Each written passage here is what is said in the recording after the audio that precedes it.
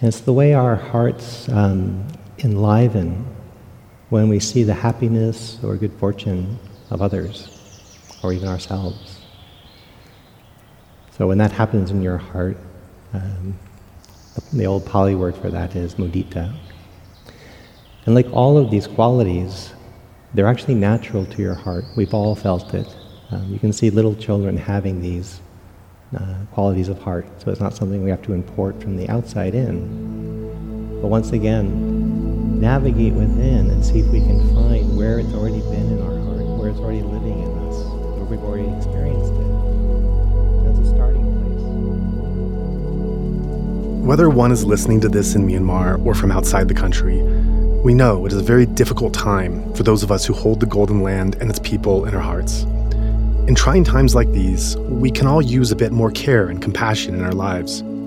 So on behalf of the team here at Insight Myanmar, I would like to say, in the traditional way metta is offered, may you be free from physical discomfort. May you be free from mental discomfort. May you not meet dangers or enemies. May you live a peaceful and happy life. And may all beings be free and come out of suffering. And with that, let's move on to the show. A man's hunger for money has led to the hunger of millions. What is there to hold on to when even your body has an expiration date?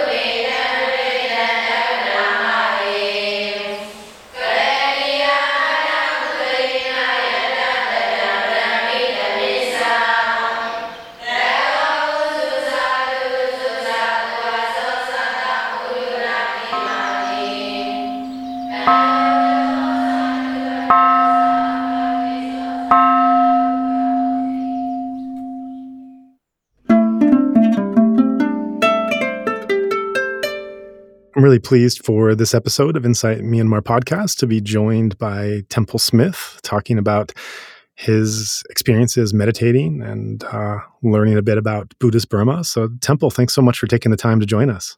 Oh, it's great. Thanks for inviting me. So before we get into where you went in Burma and how that influenced you, if you could just take us back, talk a bit about where you came from and your family growing up and your early inklings into spirituality and eventually Buddhism.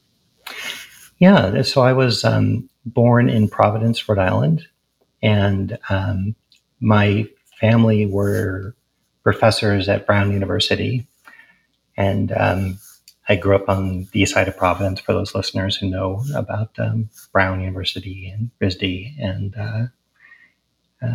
that neighborhood of Providence. It's a really beautiful little city. I grew up there in sort of middle class background with, again, a strong relationship to Brown University in the background of my life because both my parents were professors there.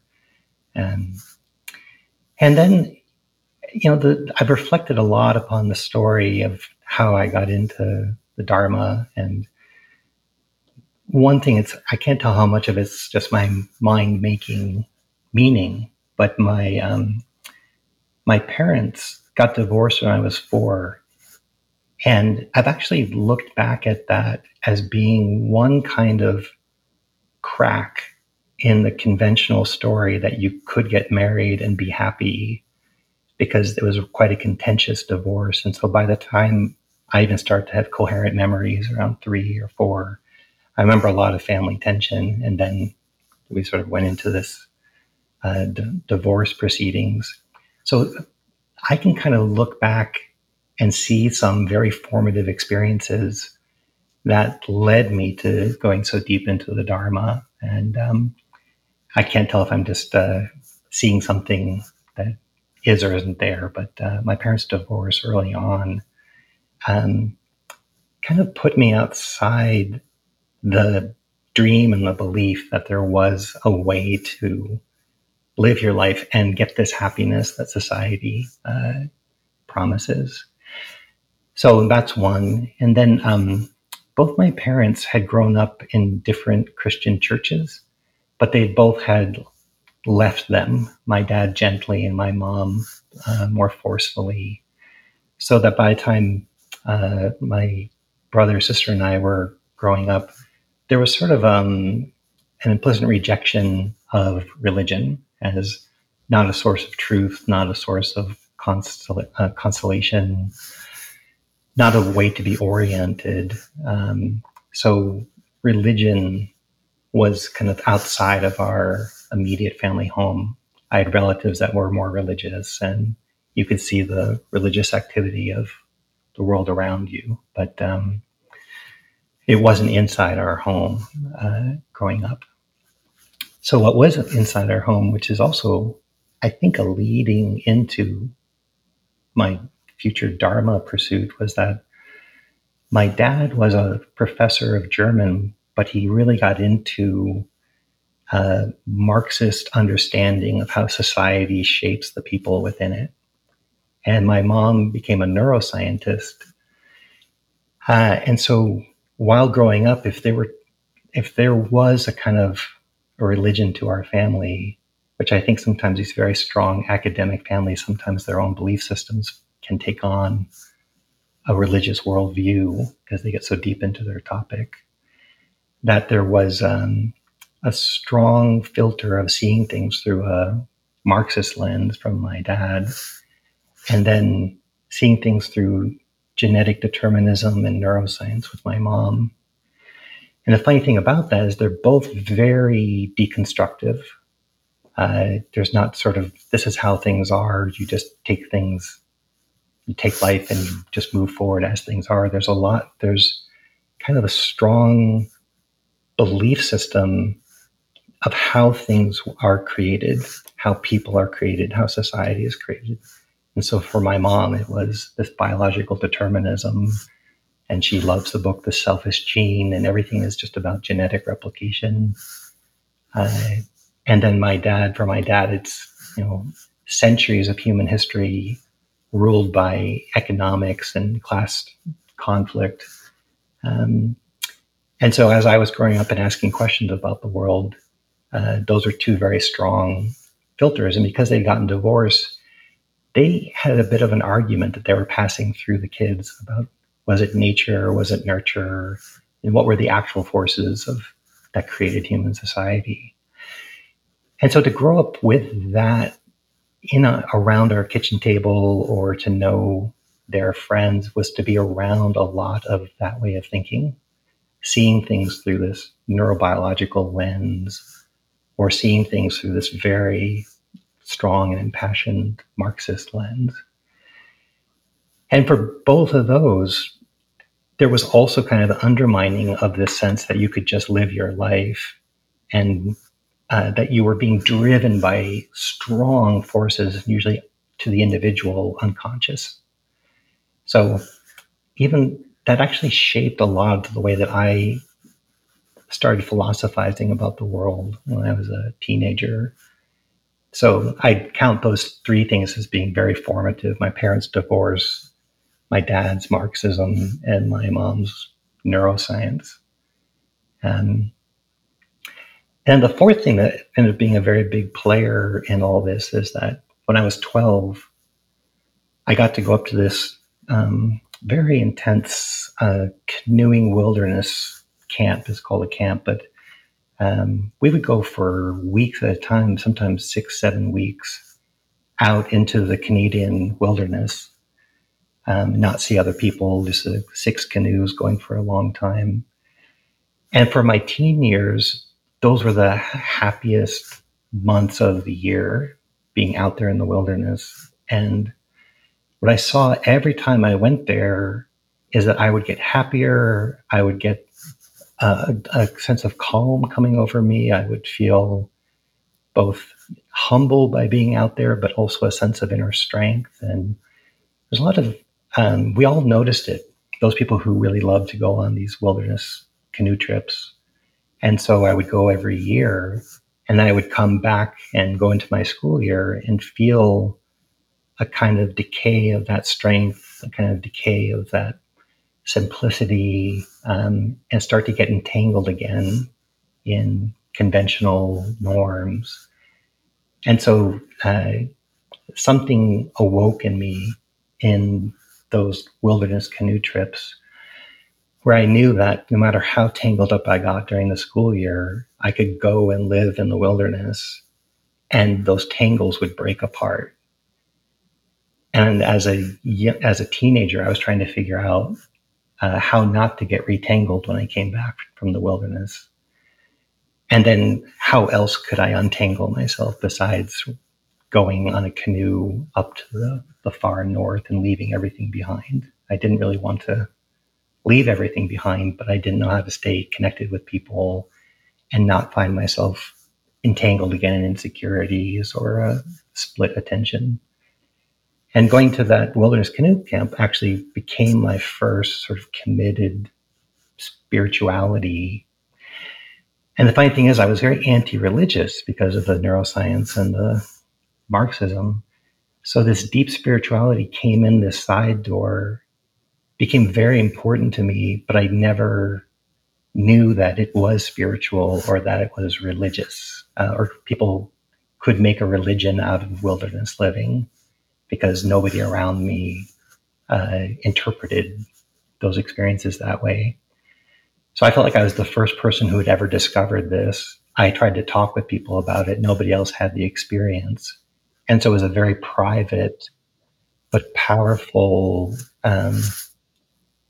way of understanding myself, of kind of growing myself, of solving some of my inner insecurities. And I became very passionate about it, but all people thought was I had this strange obsession with canoeing, but they didn't see how globally these experiences were impacting me. So if they had thought that it was going to lead to a deep spirituality, they might have been more concerned about it, but nobody was tracking that I was having these deep revelations that were early experiences of non-self, emptiness, vast interconnectivity. Those are very common experiences out in the wilderness that I was having as a teenager. Right. But I'm back and nobody could talk about it with me. Yeah, it's really interesting. I've had a number of these conversations, and I realized that a commonality that runs through it is this kind of pre-formal meditation, pre-Buddhism, whatever you want to call it, of people who earlier in life have some really profound experience that they just always want to get back to or extend or develop, and then somehow the memory of that experience leads them into wanting to do something more formal and more focused and gathering, which I'm sure we'll get to in a moment with your story. But just to pause at a moment in that place, it reminds me of a number of things going on in my mind. Of course, I have a number of my own thoughts from my childhood of those kind of special moments where when I started doing meditation, I realized, oh, this experience in nature, this experience by myself, this is similar to now this formal experience. It also makes me think of others. I think of Goenka and of there's a tree in Mandalay where he references that he sat down with his grandfather, who was one of his great influences in life. And I don't know if he actually, I don't know how deep his experience was, if he went into a jhana or if he was just casually practicing Anapana, but he just describes this immense peace that he felt under this tree with his grandfather, observing his breath. And then the experience in Mahamuni Temple as well, and in Mandalay, and the experience of peace there as well, which led into these greater, more formalized meditation experiences. I also have to laugh because I think the funniest story I've ever heard of these kind of pre-meditation experiences that just give you a snippet of what's possible is a story that was relayed to me about someone who was practicing some kind of psychedelics, LSD or something, and had this this grand hallucination where he was just in this some kind of fantasy land, some kind of forest, just so incredibly peaceful. And he sat down there, and then this giant sat down next to him, and they were both just sitting there, this man and this giant. And the giant turned to him and said, "Well, this is pretty peaceful, isn't it?" And the man that was on LSD said, "Yes, it's pretty incredible." And the giant said, "Well, this experience will never again be accessed to you unless you put in thousands of hours of meditation." And he snapped his finger, and the whole hallucination went away. And from that day onward, that guy stopped doing drugs and became a meditator because that was the advice the hallucinogenic giant had given him of that snippet. But it's really, I think you could probably, it's just making me think you could probably do a collection of stories right here of not even going on to the spiritual biography that one develops, but just categorizing all these kind of pre-meditation moments of just something that happens sometime in childhood or adolescence, or even in youth, that one doesn't really know or understand or know how to conceptualize what it is, but keeps wanting to get back to, and that somehow becomes an impetus for the path. Yeah, absolutely. And I would imagine many people have that precognition or that pre-sense of things ripening in them that even had them start searching. Again, if you're a Western late in life convert, or you start exploring in your 20s or later, something is spurring that. And so in hindsight, you can probably identify what those things were. It makes me think a little bit of the Buddha sitting down under the rose apple tree and having a very clean relationship to absorption that wasn't part of a formal tradition. And so later when he trains in absorptions, it comes with a whole cosmology and a whole belief system. Whereas when he's 12, he just has a drop into the first jhana. And because it's so clean of concepts, and so easily accessed without taking on a whole training, then it does have a lot of innocence. And I think about some of my earlier experiences, because they weren't connected with my parents, they weren't connected with my dominant culture, that they would grow. They had a certain cleanness to them, but they were very happenstance when they would happen. I didn't know how to train in them, but that there were these huge experiences happening and no language for it also kept them clean from putting them into context. And so a lot of the context I've added is after the fact. But in that, even in early practice, when you don't understand what's happening or you don't understand the map you're being shown, you can actually have some great experiences early on that don't get entangled up in matching them against some map. And I think that's also where the challenge comes in balancing this, because pre-formal meditation experience, there's no, as you say, there's no real roadmap or teacher or understanding, but there's certainly a danger, which I definitely fell into in my practice, of once you get in that formal system, there could be a kind of rigidity and a kind of focus on the rules and an attention of this is the practice and what I should do. And I just remember one time in a retreat where I was trying a silent retreat. I was trying so hard to follow my breath, and it was just getting harder and harder. And I was getting so lost and confused and didn't understand why I couldn't do it. And I was sitting in we were in tents at the time in Massachusetts. And I was sitting there in the tent waiting for the formal session to begin. And suddenly I realized that I was completely aware and mindful of the sound of rain on the tent. And it was just such a beautiful, wonderful thing. And so I started to contrast what it was like having this natural awareness without trying of the rain and this forced awareness that was driving me crazy with the breath. And as I started to become more aware of the sound of the rain falling and started to bring that awareness to that, I felt that same tightening, and that same kind of like, and suddenly the natural awareness of the rain sounding, which I was so in touch and present for, suddenly became this chore and this judgment and this, this effort. And I always kind of remember that moment, not as providing me any real answers, but kind of posing that question of what it's like to have that natural awareness of things just happening, while also a regard for the formal practice and the path and the teachers who came before, but not being stuck too rigid. I think that's probably a razor's edge that we all have to walk. Exactly. And I think it's especially hard for Westerners to approach those teachings and those teaching methodologies, those practice methodologies, because we just have different paramis, different cultural paramis, and that type of drive and concentration through willpower, the dint of willpower.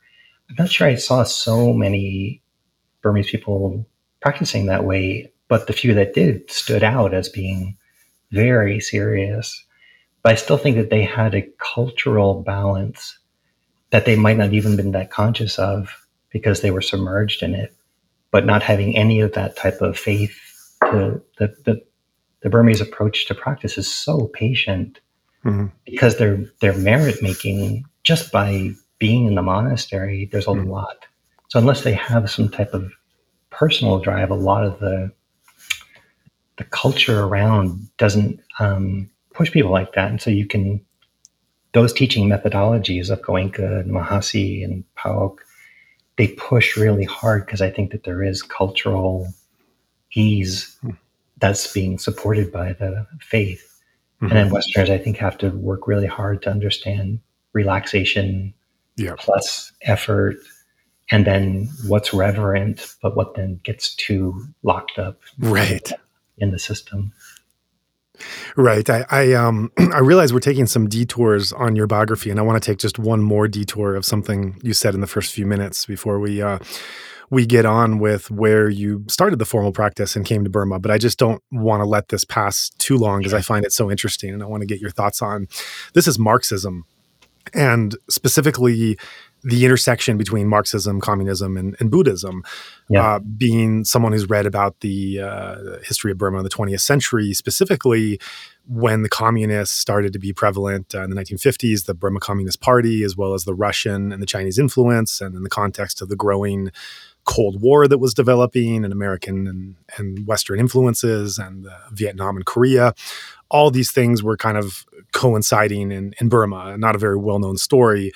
But there were a lot of questions about how communism and Buddhism either supported each other or pushed against each other. And actually, the book that came out, Cold War Monks, a few years ago, researched how the CIA was actually secretly putting money into traditional Orthodox monastic initiatives in Burma because they felt that a strong conservative religious backing of the monks would be a strong bulwark against communism. And then in the country as well, there was some of the UNU and Ne Win and some of the leadership there were expressing grave concerns that communism was a real threat to Buddhism, and it's seen as a threat to religion everywhere. Others have seen and have written about the incredible similarities between communism and Buddhism and anarchism as well, and how they support one another. Just to throw a final bit of spice in the mix, there's this incredible book it's a autobiography of a KGB agent in the Russian embassy in Burma in the 1950s at the height of the Cold War that defects in Burma. And he wrote an autobiography called Inside a Soviet Embassy that details his time as a KGB officer in Burma and his decision to defect. And he has this one line that really stood out in that book that said, how was it? It said, well, we have this opposition at this present moment between these two types of governance, communism and capitalism. And both of them are relying on different interpretations of materialism and how they understand that to be. Whereas in this author's view, Buddhism and his experience in Burma has transcended materialism to chart a new pathway forward altogether. It's probably a bit reductionist and exotic in his simple understanding of it. But just to say all of this from the background of what's already been discussed, what's been some of the factional groups that have put out their own theories. But as someone who grew up with a father who studied, who was a Marxist scholar, and then went on to be profoundly impacted by Burmese Buddhism yourself, what are your thoughts on this intersection between these two theories? It's endlessly fascinating. I just listened to a podcast that took 3 years to walk through European history in the 1800s that led to the Russian Revolution. And it's so heartbreaking to see the idealism really not have the right approach, and that you can be empathetic up to a point, and then you can see how their own way of thinking undercut what they were trying to do. And down at its core, I do think that the good version of, say, Burmese monasticism or the local monastery and villages, their relationship is so, at least the ideal version of it, the possibility of it is so beautiful in the generosity, the interconnection, the village life, the monastic life, people flowing back and forth in those identities, getting temporarily ordained. Or I knew a young Burmese student, when her father died, she spent a year inside a monastery doing walking meditation until she caught up with the grief of it.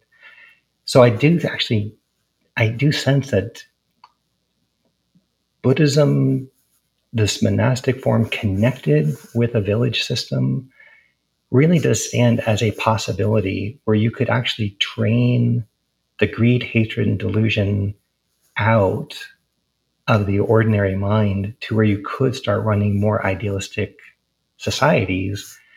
And yet Burma is also a great example of how you can't do that. Or the doing of it, which I love about Burma and really appreciate about it, and then seeing it sometimes like it's showing you what's possible, and there's still alcoholism, there's social dysfunctions that the Dharma doesn't quite get its angle in on.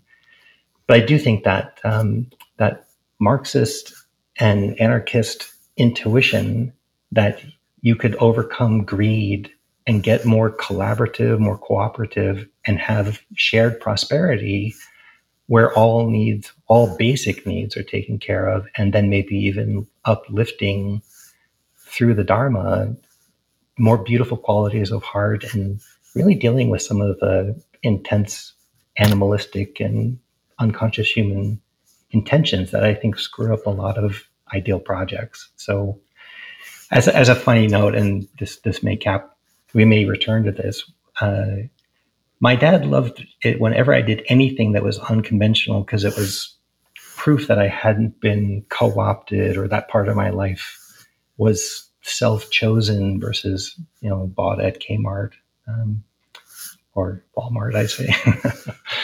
But I actually got him to sit a retreat, and for a while he got into Zen, and we had these conversations. Like, Buddhism obviously has a history of becoming a national religion, and therefore possibly losing its spiritual core and becoming something more institutional. But when he tasted the inside of what Zen could offer, and then I would ask him, like, as a trained Marxist, do you think that this training could have helped with what went wrong or got derailed in all these socialist attempts? And he was open to it. He didn't go in as deeply as I did, but I think he did sense that there was something missing from the socialist movements that led them to either reproduce dominant power structures or be corrupted by external forces. It's like, what could you put inside those movements that could actually train people to be less susceptible to how many Marxist initiatives have fallen apart?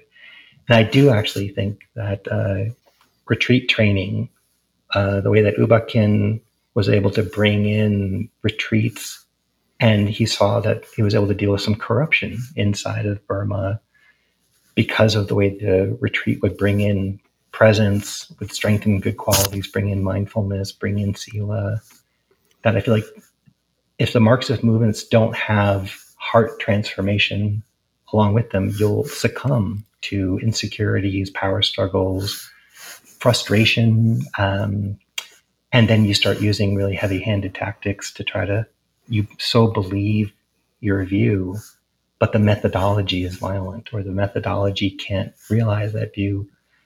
In my younger idealistic self, I saw a lot of promise of how Dharma, especially like a 9-day retreat or longer, could be the missing element of what had not worked out in more idealistic social forms. That's really interesting. And it also brings up this dynamic between the change on the level of the human heart and the individual striving towards liberation and of suffering, and the societal level, because the example you bring of U Ba Khin is really fascinating when you start to unpack not just the conventional story that has reached most of us meditators in the West, but unpack the context of what was really happening in Burma at that time and the wider issues. Because U Nu was the prime minister then, and U Nu was a very devout Buddhist. And I think he put into motion various initiatives that I think Western meditators would cheer for, frankly speaking, not really knowing the nuance of. He famously said that if one member of every household in the country becomes a Vipassana practitioner, that will create a sense of prosperity. He undertook his own intensive meditation retreats. Even at one point, he was doing a 45-day self course when the Karen insurgency had made it all the way to the edges of Yangon, and still wouldn't be disturbed because he was putting priority on his retreat. He provided all kinds of state funding for meditation centers and search committees to identify monks who had attained some level that would then be in a teaching position to be able to uplift the nation, and on and on. But getting to U Ba Khin, U Ba Khin was only able to start his mission because there was a government mandate, according to this very pro-Buddhist, pro-Vipassana understanding of U Nu, to be able to teach Buddhist theory in government workspaces. And so U Ba Khin had a shrine. He had Buddhist monks and other speakers come and give talks. There was refuge taken there. And I think as meditators, these are all things that one might celebrate within your tradition. But when you move beyond that kind of singular perspective of looking, you realize, well, what's going on with church and state here, and what's happening to those who might not want to do this or might come from other backgrounds. And of course, when U Nu declared Buddhism as the state religion, the Kachins revolted because they were Christian, and and the Shans weren't happy because it was Bamar Buddhism that was the state religion. And so this whole mission that U Ba Khin developed, and that would then spread around the world, and as you say, very rightly so, would stamp out corruption. It's very messy and nuanced to try to understand this, because some of these outcomes were probably very positive, and yet the initiatives that led to these outcomes were not necessarily good governance, and might have made, and actually did make, we know from historical record, a lot of people very uncomfortable. And so it really calls to question, to go on an individual retreat and have these very powerful, transformative experiences, and then feel how wonderful would it be if society as a whole were to also experience this. Well, that's what U Nu was trying to do, to take a rather reductionist view. And he was in an era of the 1950s that were extremely turbulent. Yet at the same time, he was a very dedicated practitioner who became leader of the country and tried to bring the wisdom he had gained and the transformation he had gained into a system of governance, and it was an absolute failure.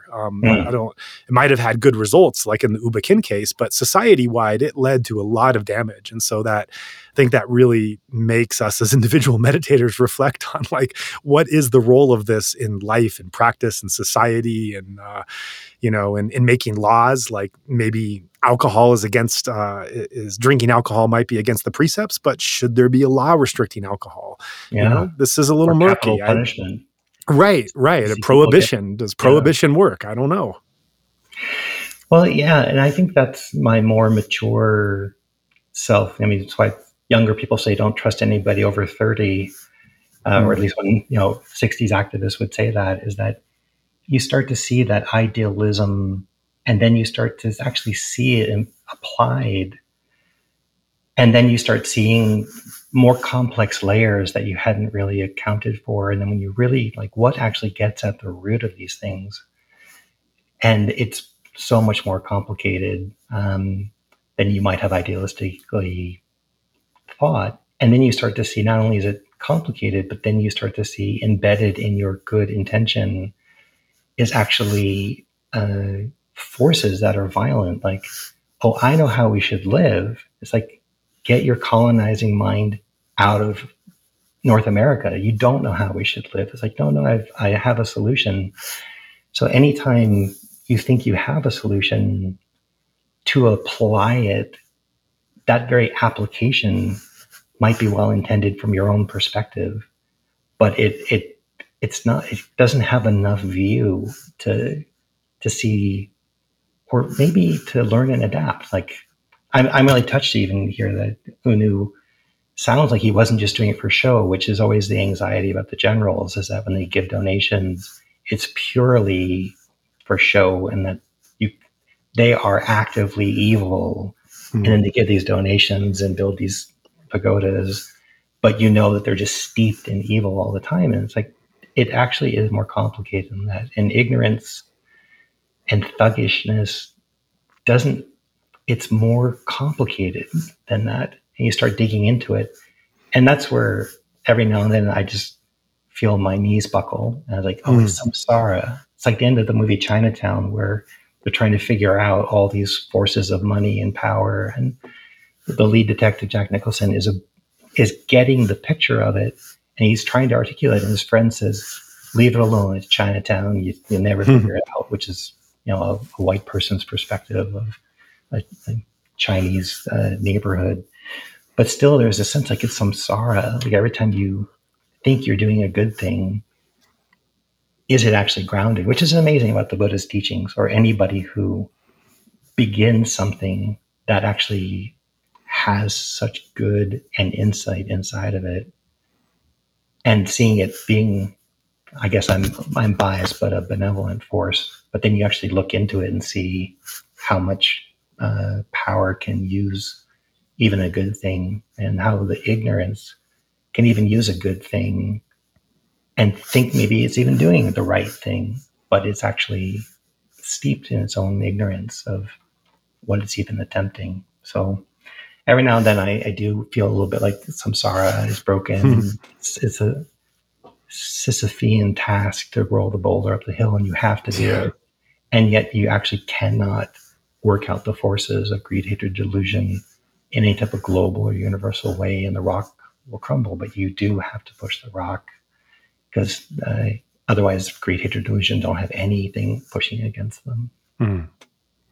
Right. True. Well, I want to get back on your track. This has been a really lovely detour of a lot of important ideas that came up during your early discussion of your childhood. But take us to, so you left off on your path where you were talking about these powerful canoe trips you took in isolation in the Canadian wilderness, and wanting to extend that somehow beyond the experience of just the outdoors trip. Take us from there into the next steps and stages of your spiritual development. Yeah. And so I graduated high school on the East Coast. I was very good at science and math, which is why I don't think I ever understood Marxism very well. It wasn't my intellectual strength. But my dad was very good at describing it, so it had an impact on me, but I was much more of a science math person. And I ended up moving to Portland, Oregon, to go to Reed College and become a physics major. And at that time, material science was my cosmology. And I was using it to simplify my understanding of the world, that everything could be broken down into its molecular structure. And once we had done that, we would have worked out a lot of the confusion of the world. And that mapped onto my mom's belief system. So I was kind of steeped into that. And again, still having these profound experiences that I had no words for, happening every summer. But as far as my own way of understanding myself inside society, I was a scientist. And so I moved out to Reed College and pursued a physics degree and an intensive training in the sciences.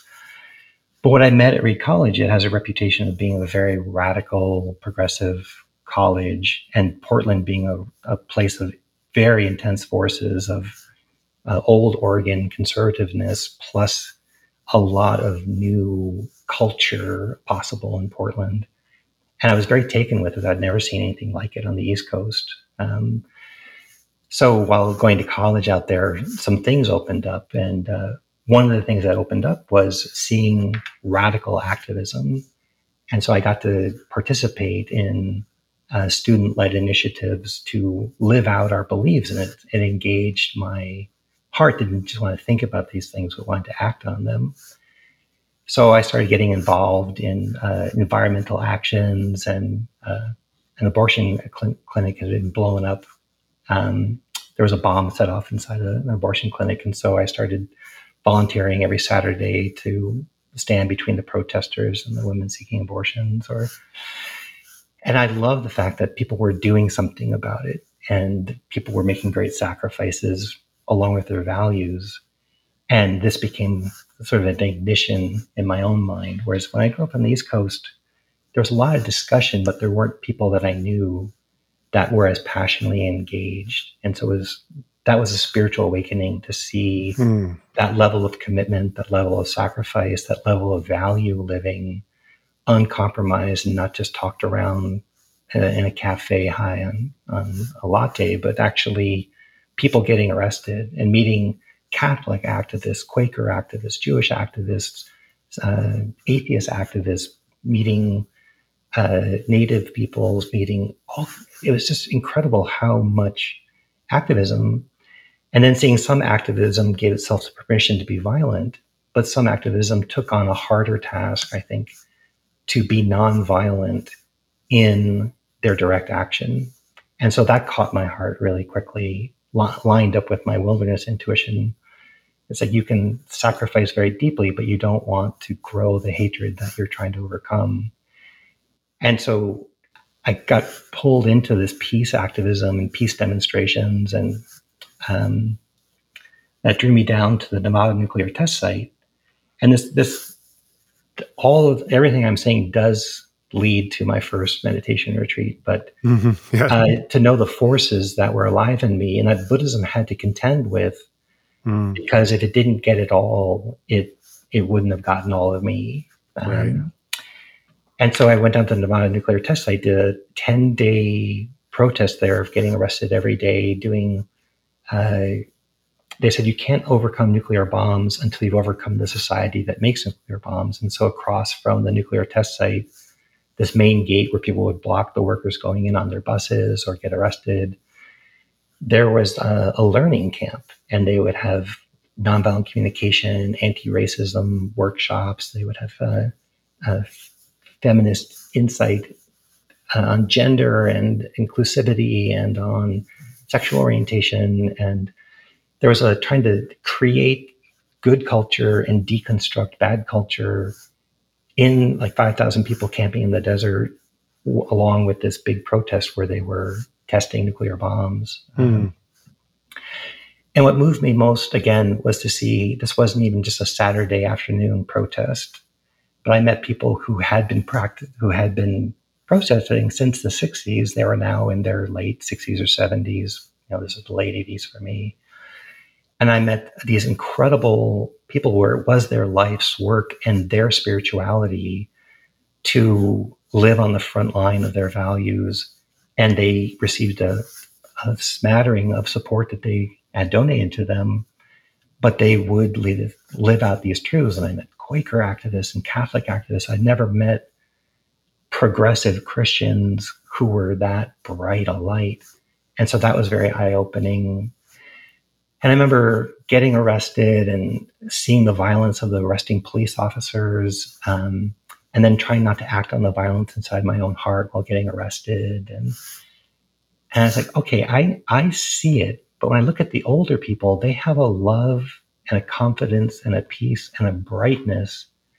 And my young 20-year-old, I guess I was like 20 at that time, there's so much brewing inside me. I'm so angry at the way things are. I'm so impatient. I'm trying to be peaceful, but it's all I can do is stop myself from reacting. But I'd be arrested next to a 70-year-old Quaker woman who truly loved the arresting guard. And it was a force to see them glow like that. And so I had an awakening there. It's like, I know what I want my heart to look like. And these people haven't fled to the wilderness to do it. But I don't see the bridge between where I am now and a heart that looks like that. And obviously, the people who were most bright had a convicted spirituality. And the ones who didn't have that spirituality were driven by anger. So if it hadn't become spiritually expansive for them, they were running on human willpower, and they would succumb to anger, aggression, not living up to their values that they spoke about by tearing down violent structures. You could see them try that, but then back at the camp, they would let off steam and be as kind of petty and violent in their processing of the day, but not the spiritual activists. But I had no spirituality at the time, no recognized spirituality. I was suspicious of organized religion. But that protest in 1988 awoke something that, again, would not go back to sleep. That to go back and study physics was like coming out of the wilderness. It was a degrading of possibility to just be a student or just get by or have some socially sanctified lifestyle. I saw people who had broken out, but not by fleeing society. They were awake within society. And it was the very first time I had seen people who had done that, who had real love in their heart and courage. But the courage was not aggressive. It had fueled this beauty in them that was so reliable. And so then I was really at sort of like not knowing how to take a step forward, but my heart knowing something again. And it just so happened that I got disenchanted with the material sciences. I got disenchanted with academia. I get disenchanted with the idea that I could go on in the sciences and I wouldn't be growing that heart potential. And I looked at the scientists I knew, and they didn't have it. They were smart, but they didn't have that love and that courage and conviction. And just by accident, and you look at these things and they seem so accidental at the time, and yet you see the river of your life has to go through a certain canyon, and there's no other way for that water to flow. I was going to keep searching for something that would have looked like a Dharma retreat until I found it. But how I actually got there seemed kind of random. My friends had gotten into Zen in college. It had impacted them. I could see the impact. I wanted in on that type of impact, but I wasn't drawn to Zen. I don't know what it was, but there was something attractive, but also not fully attractive. And I went back home to my family in Rhode Island. And one of our neighbors had gone to Insight Meditation Society, which was an hour and a half drive away. And she'd just come off a 9-day retreat. And in my mind at the time, I thought, oh, my friends have done a 5-day sesshin, but I'm going to do a 9-day meditation retreat, and I'll actually go further than they've gone. So rather than being behind them, because this retreat is twice as long, it's like going out weekend backpacking versus going out and living in the wilderness. The longer you do it, the more cred you have. So in that time of my mind, I can't say the way I was thinking was the most, the way I got into the retreat, the way I was thinking was very 20-year-old trying to figure stuff out. But I went on a 9-day silent retreat at Insight Meditation Society with really no understanding of Buddhism. In fact, when they asked me to meditate with my eyes closed, I was very suspicious of why they would do that. I had no orientation to what I had just jumped into, but I tend to do that. I tended to jump into things and figure it out afterwards. So I closed my eyes, and every now and then I'd open them to make sure nobody was sneaking up behind me with chloroform, or just as an example of my own mind state at the time. And I sat through the knee pain, the boredom.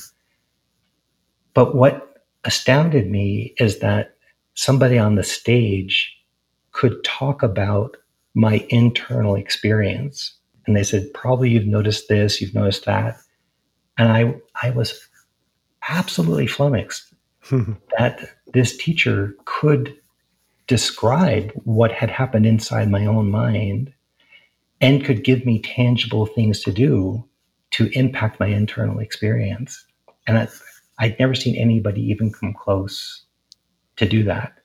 So that was very shocking. And then I had the day 4 breakthrough where your mind does let go of sort of its conventional grip. Things open up more and you can actually start to see your mind working real time. And it was on day 4 of that first 9-day retreat. I said, oh my God, I feel like I've just done 2 months of canoeing. I'm 4 days into the retreat, but I feel humble. I feel present. I feel like I'm stepping outside of these insecurities and these tangles I get in. And not only have I gotten here in 4 days, but I'm not the first person who's ever figured this out. There's actually a long history, a whole body of wisdom. There are teachers who can teach you, and they've made transformational forms that are more powerful than anything I figured out in the wilderness. And so there was this huge,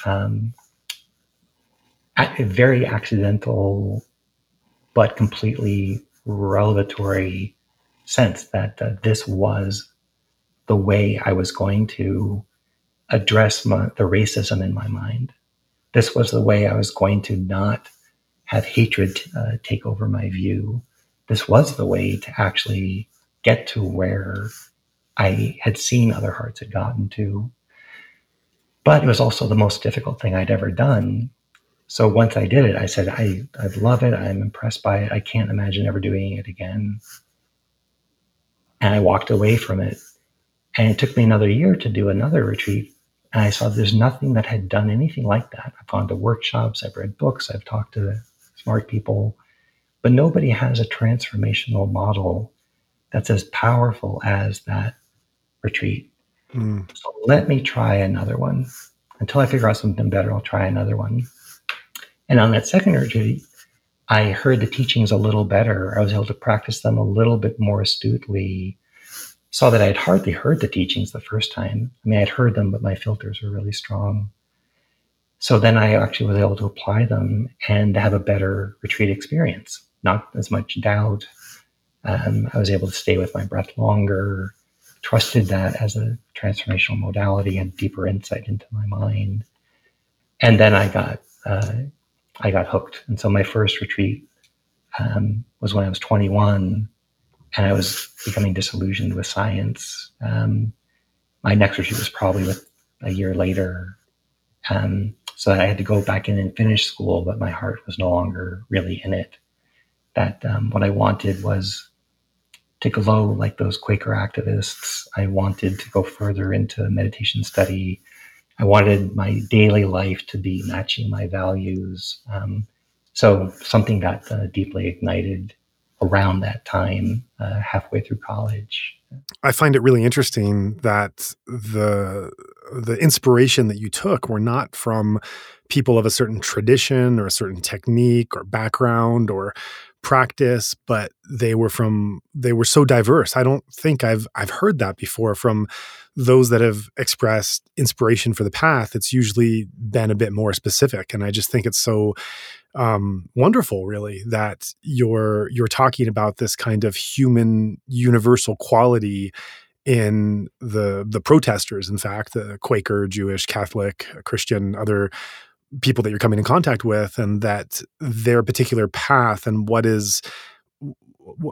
their specific practice might be that's cultivating some of these qualities and tendencies in the mind might be really quite different in terms of what they have faith on and how they work on it and what their practice actually is. But there's an end result that you're not finding anywhere else. And that's what ignites your journey. And it's just so interesting that that these are not coming from a particular place or practice, but that it's so diverse, and yet there's a universality that you're touching into.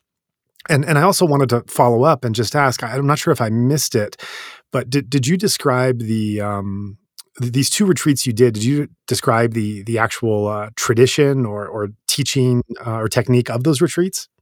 Well, I used the initials IMS very quickly. So Insight Right. Meditation Society in Massachusetts. I had taken some time off from college in Portland, and I was back home uh, doing odd jobs and trying to figure myself out.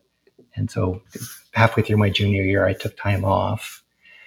And it just happened that a neighbor of ours in Providence had just come back from Insight Meditation Society in Massachusetts. And she'd gone there many times and she loved it. And this is pre-internet. So if you didn't know of something, you didn't know of something. There was Right. no way. You had to kind of just keep asking, and finding out about a meditation retreat was really, there are so few people you can start that conversation with. And it just happened that our neighbor had come down from IMS and she was very positive about it. And so it seemed like, okay, that's roughly what I was looking for. And they just happened to have a retreat starting like in a couple of weeks. So I signed up for that. But I didn't know one form of Buddhism from another. Right. Hardly really even understood Buddhism at all. But because my friends had done a little bit of Zen, I was curious about it. And there was also this sense that so there are two things to say. It makes a lot more sense in hindsight. Like when you're walking across a snowy field, there's no path. And you look back and there's only a path. There's only a very clear path in hindsight. While I'm telling these stories about these Quaker people, I've thought about them now for 30 years. And I've thought about how impactful that was. At the time, it was very impactful, but I don't think I understood I was being impacted to the degree I was. But I'd never met people like that. And then I would go back and start studying physics and realize I couldn't care less about what I'm doing. It's fascinating, but it's so intellectual. Mm-hmm.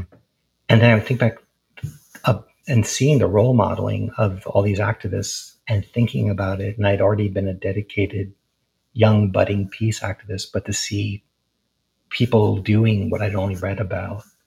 And so then it starts resonating inside of you for months after the fact and becomes something that has a lot of definition on you, but at the time you don't necessarily know that that's what's happening. So I can tell a much more kind of like there's so many insights that come since that time, and I could recognize them happening there at the time. But if you had asked me about it, I would not have known. There was also I was a 20-year-old, so I was also interested in so many things. But all those other things kind of fell away. And what ended up reverberating in me for a lot longer was seeing the Native American activists who were very dedicated to peace, and then seeing these First Nations people from Kazakhstan, where the Soviets were testing their nuclear weapons. They came over. So they were all the way from the other side of the planet. But you could tell the ones that had love in their heart and the ones that were fueled more by anger. And then to meet these Quakers and other people. But there are also some very convincing angry activists. And they would say, love is so slow. Let's really get in there and break up this, nuclear test site. And to my 20-year-old mind, it was all kind of a jungle of possibilities. But in looking back, what really stayed with me and ended up reverberating was that there was a way to be that active, but it didn't make you passive. And that started winning out over the impatient, bitter activists who were very convincing, but it was also intolerable because they were pushing so hard and they were kind of hard people to be around. And so then, I can see the causal stream in hindsight that I had no perspective on while it was happening. Sure. So following that causal stream, you then sit these 2 courses at IMS. And what happens from there? So slowly, at first I sat these retreats and they were impactful, but again, I still had momentum from other parts of my life. So it slowly grew. And then it was interesting. In Portland, there was a teacher named Robert Beatty who was a student of Ruth Dennison, who was a student of U Ba Khin. And he had followed Ruth into making Vipassana retreats very West Coast spiritual, psychological. So there still was good Dharma in them, but they were also a part of this West Coast hippie psychological influenced event. So it's interesting, but it felt in some ways too novel. Like there were too many novel things that he was experimenting with inside the meditation retreat form. So it turned out he is a psychologist, and he was doing his internship at Reed College. And so I actually got to know him as a student and ask some questions and get some direction from him. But then I also sat my first Goenka retreat. And that was incredibly powerful, so different from the IMS retreat, so deeply focused. And so it just drew upon strength in a way that I didn't have to practice that way at IMS.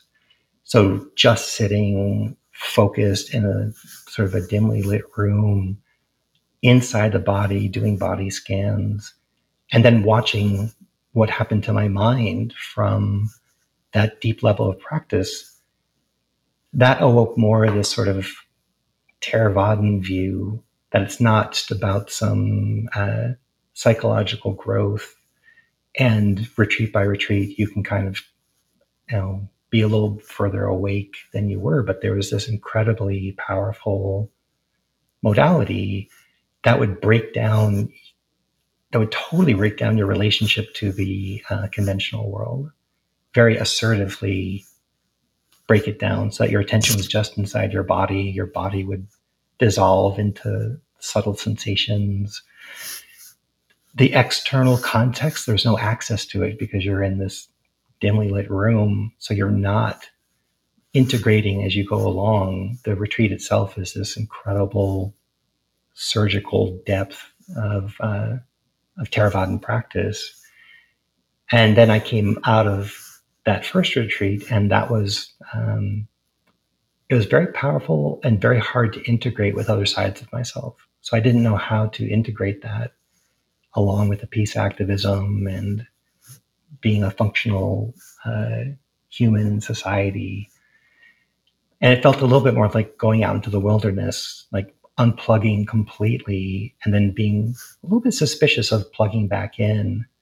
Whereas the Insight Meditation Society retreats and that Mahasi approach, there is a pointing towards depth, but there also is sort of an integrate as you go, taste your food, walk around the trees. You can see how mindfulness is both broad and deep. And when I went on the Goenka retreat, it plunged me to a certain intensity and depth that I hadn't experienced before. And so it's a funny thing about effort. I was a very willful person.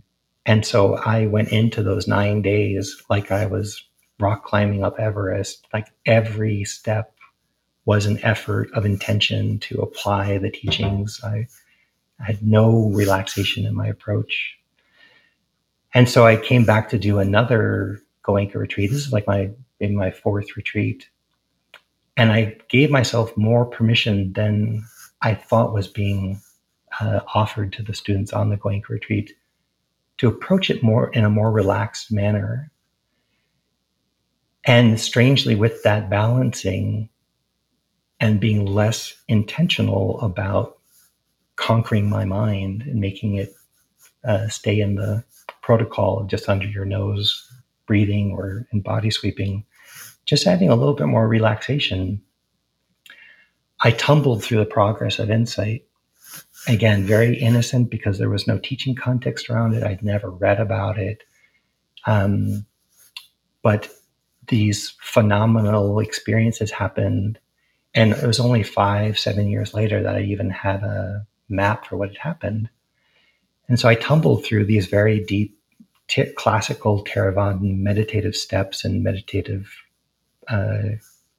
liberation practice just by following the simple Goenka instruction. And when I went up to report to the person leading the retreat, all they would ask me is, how long can I keep my attention under my nose? Could I do it for a certain length of time? And then I had no language for these experiences. I had right. And so I would report like, yeah, it's sort of average. I can keep my attention in my nose sometimes for several breaths, sometimes longer. And he said, good, just keep going and have faith. So I would go back and sit down and then tumble through another stage on the progress of insight, but not make much of it, because the whole thing was, don't get distracted by meditative anomaly. Just keep sweeping your attention through your body, which made the going through the progress of insight very innocent, and not something structured, not something I could have forced my mind to do, because what I was forcing my mind to do was to sweep from head to toe and not get lost in that process. So when my mind tumbled through arising and passing, it tumbled through disillusion, it tumbled through these stages, and not everyone happened, but enough of them happened in a progression. And then having a cessation moment, which I make no claims about, because you can't measure those things, and whether it was a small cessation moment that's indicative of a larger one that's meant to come, or that was a classical cessation moment. But because my mind went through this progress of insight and had something like a cessation moment, all I can say is that at some level of depth, my mind went through a classical progress of insight experience. And that could have just been a very shallow relationship to the progress of insight. And what would have really been liberative is if I'd had more submersion in each one of those steps, or whether that was an actual A to Z progress of insight with a classical cessation moment. And again, I had zero context around it, no way to think about it, no way to talk with other people about it. I remember trying to describe it with the language I had at the time to my other friends on the retreat. And they just sort of tossed it, their hands up in the air. It's like, yeah, weird things happen.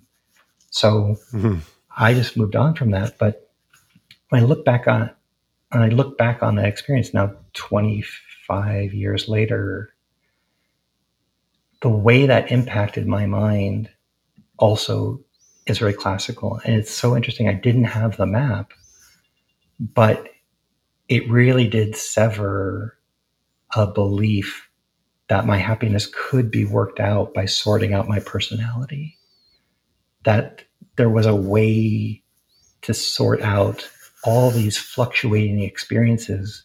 You could get better and better at life, so that the way all this impermanence happens out of your control, you can finally be such a good conductor of all these fluctuating experiences that you could establish your happiness by getting a little bit more influence over impermanence. And then to have an experience, which I haven't repeated to that same depth, of there being an absence of a reference of self, and then seeing how much self just gums up everything. And up to that point, self is your attempt to lend some organization to the chaos.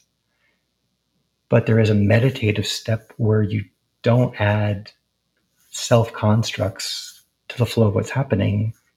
And it's like an engine that's misfiring on an 8-cylinder engine that's misfiring on 4 of its cylinders, but it's the best you know.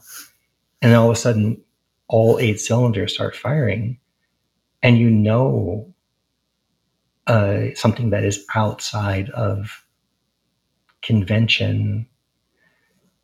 And you realize the futility of trying to sort out your happiness with self in the system, or personality development, or gaining sway over your sense doors and the objects you have contact with, that whole game is fruitless. And I had that insight on that second Goenka retreat, didn't know what to do with it, tried to go back to conventional living, and yet this reference point wouldn't go away. This reference point kept being remembered experientially, and it kept taking the steam out of my system. It kept taking the same ability to participate in improving myself, developing myself, getting control, getting more and more adult control of the world around me. I just couldn't buy into it. And I felt it was actually a dysfunction. I felt it was a sign of my North American dysfunction that I couldn't join this increased agency myth, that you get more and more agency as you become more and more adult. And from that kind of despair of feeling that crumbling of agency and solidity of self that rippled from that moment now through many months and many years, led me back to the Dharma and say, I need a longer retreat to sort this out. Like, I can't sort out what I need to sort out in the conventional world. It only keeps me confused.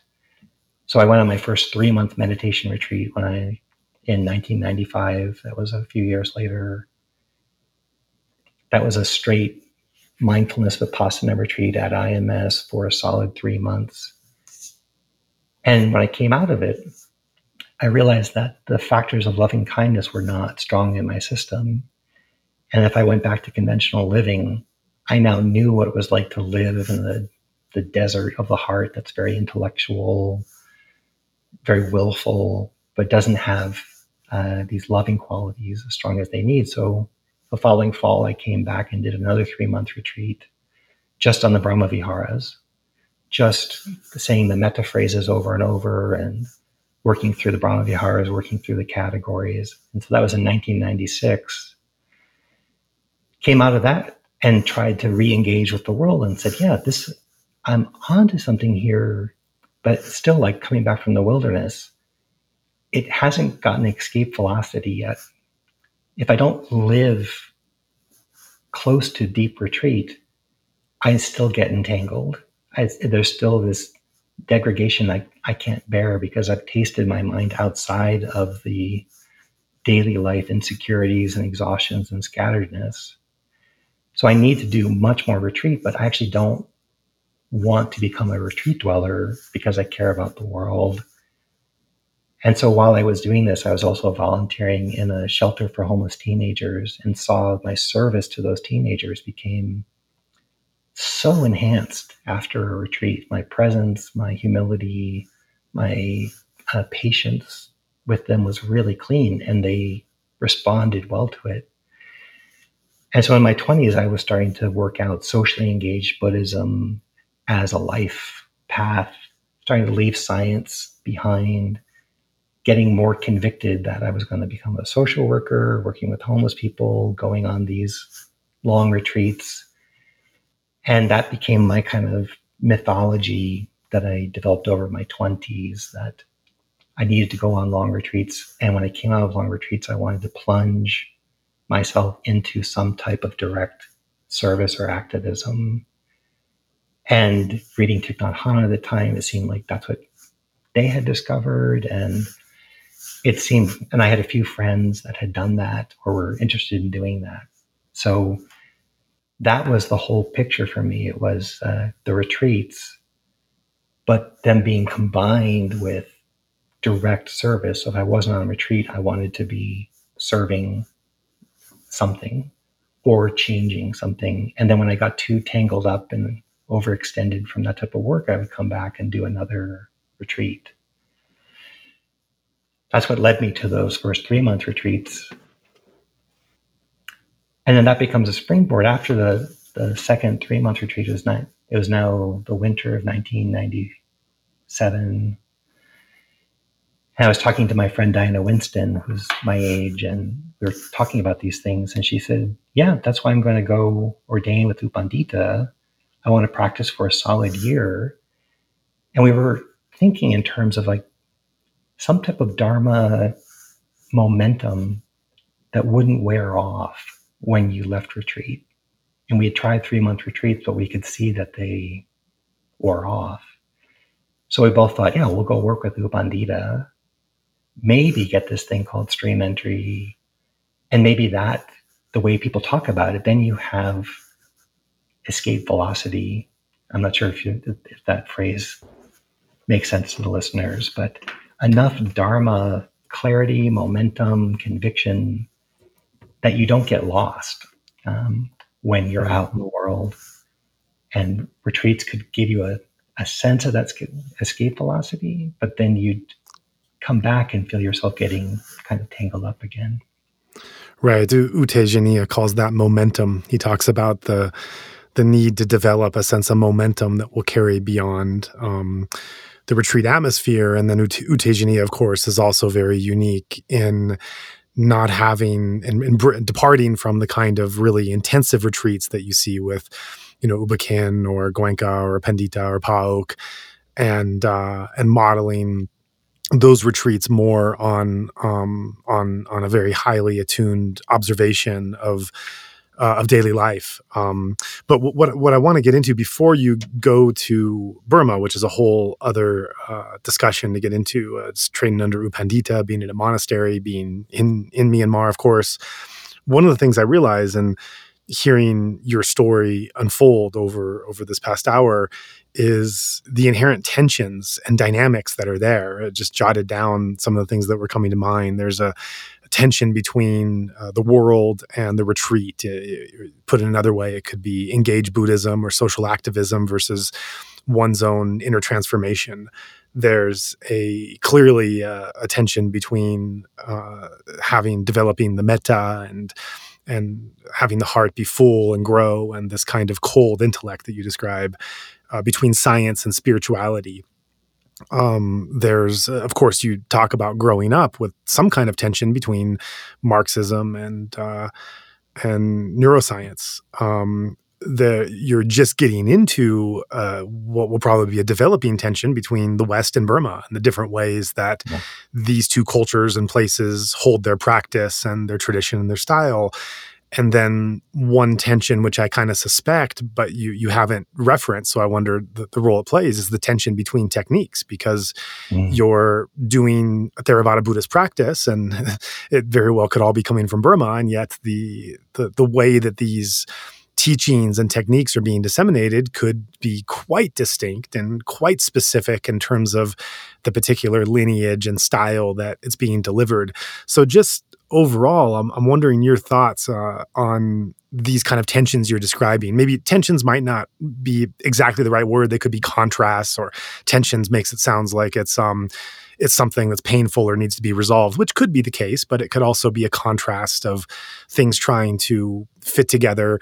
I think some of this is definitely just a symptom and a characterization of what it's like to be a young person in your 20s in the West. I think that these kind of life choices are really formulated and understood then. But beyond that more normative experience of being a young person in the West and finding one's way, I wonder if you feel like for you, these tensions or contrasts might characterize a greater part of your life and path, and ultimately spirituality, and and just in general, what awareness or thoughts you have on seeing these contrasts as they've developed in your life path. Yeah, that's a great observation, and to pick out so many of those. And they were constantly active inside of me. And if you hang out with your activist friends where you feel that side of you met, they're really suspicious of the amount of time you're indulging on a silent retreat. And if you hang out with your friends who are really into retreat on the well however you are, they're really suspicious of why you would grub up your mind in all the tensions of social strife, and to see that there are these wall-hugging retreat meditators who had kind of painted themselves into a corner of tenderness and serenity, and were very suspicious of the world. But I saw the good in them, and I saw that good side of myself. And there was a tension of having two circles of people that didn't like getting together. And I couldn't feel like all of me could ever be resonated with until I found other socially engaged Buddhists. So reading Thich Nhat Hanh was really helpful to get the intuition that these were things did not have to be in opposition, even if I experienced them at the moment. And then to get meditative transcendent moments where nothing felt like it was in opposition and it all could be true at the same time. And then saying, oh, when I'm in the fog, I'm confused, and you can't figure it out in the fog. But if you wait, the fog will pass. And if you wait for those moments, it all makes sense. And then trusting that if it doesn't make sense, it's because of the contemporary conditions that I'm in. But saying, if I go to another retreat, it'll make sense. If I go to live in the desert with Quaker elders, it'll make sense. And if I go canoeing for 2 months, it'll make sense. And so at times it would all make sense. And I would feel this oceanic peacefulness from all of these tensions. And then if I wasn't in those places, part of the discontent would be there would just be too many blades in the blender attacking the problems from so many perspectives, and them all being kind of in argument with each other. The Marxists say, if you have to be on the front line of the revolution, and if you're not, you're part of the problem. And the meditator is like, that's just craziness. And then feeling that inside myself, well, it is kind of crazy to always be rushing off to the next demonstration, but it's also a little bit limited to always feel like you need to be on retreat. And I would feel this, any one of the polarities you described would be crazy making, but then enough meditation would actually solve those dilemmas, because I could solve them in the present moment and make the present moment rich enough that if it was dedicated to service or about formal inside meditation, or if it was sila, samadhi, or panya, it all got resolved. And I think that's, to have my molecular biophysical training, along with my dad's Marxist intuition, along with my love of deep nature, it was actually Buddhism that started to resolve some of these tensions in me.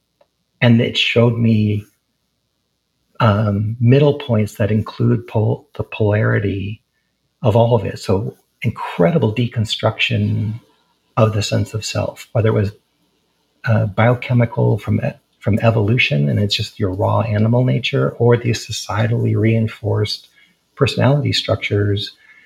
Both of that nature and nurture, neuroscience and Marxism, got resolved with enough insight on a meditation retreat. And the idea, if service is required and you have an option for it, it's a part of your path. And it's done so much better if you've actually just composed yourself with enough breath meditation. And the breath meditation is not indulgent because it's actually connected to your love of service. And the service is not scattering because it's a dana, it's a sila, it's an expression of what your heart wants to do when it comes into its sense of wholeness.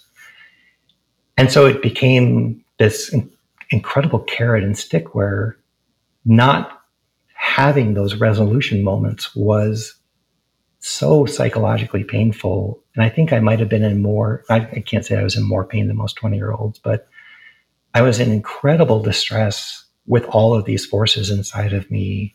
And I've seen enough 20-year-olds at this point to know it's common to not know who you are and what you're meant to do, and to have all these competing forces inside. But I felt very plagued by that and very tormented by that. And the only thing that would bring resolution was a submersive experience like being in the desert.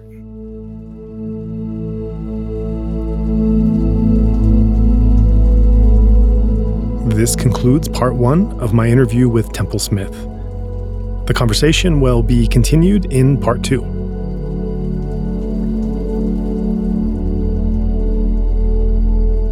I know for a lot of podcast listeners, as soon as the fundraising requests start up, you just kind of zone out or skip ahead till it's over.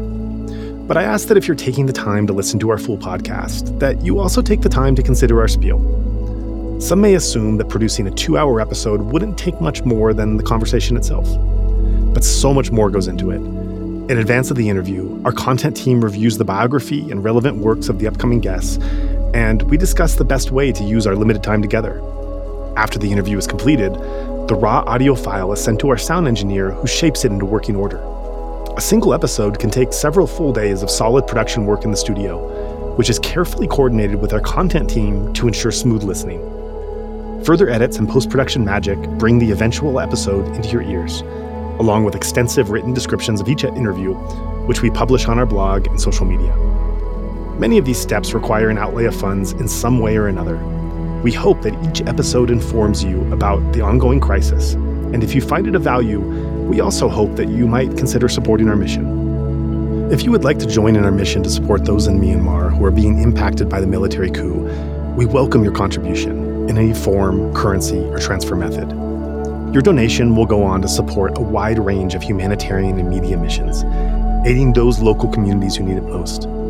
Donations are directed to such causes as the Civil Disobedience Movement, CDM, families of deceased victims, internally displaced person IDP camps, food for impoverished communities, military defection campaigns, undercover journalists, refugee camps, monasteries and nunneries, education initiatives, the purchasing of protective equipment and medical supplies, COVID relief, and more. We also make sure that our donation fund supports a diverse range of religious and ethnic groups across the country. We invite you to visit our website to learn more about past projects as well as upcoming needs. You can give a general donation or earmark your contribution to a specific activity or project you would like to support, perhaps even something you heard about in this very episode. All of this humanitarian work is carried out by our nonprofit mission, Better Burma. Any donation you give on our Insight Myanmar website is directed towards this fund. Alternatively, you can also visit the Better Burma website, betterburma.org, and donate directly there. In either case, your donation goes to the same cause in both websites except credit card. You can also give via PayPal by going to paypal.me/betterburma. Additionally, we can take donations through Patreon, Venmo, GoFundMe, and Cash App. Simply search Better Burma on each platform and you'll find our account. You can also visit either website for specific links to these respective accounts or email us at info@betterburma.org. That's Better Burma, one word, spelled BETTERBURMA.org. If you would like to give it another way, please contact us. We also invite you to check out our range of handicrafts that are sourced from vulnerable artisan communities across Myanmar, available at alokacrafts.com. Any purchase will not only support these artisan communities, but also our nonprofit's wider mission. That's Aloka Crafts, spelled ALOKACRAFTS, one word, alokacrafts.com. Thank you so much for your kind consideration and support.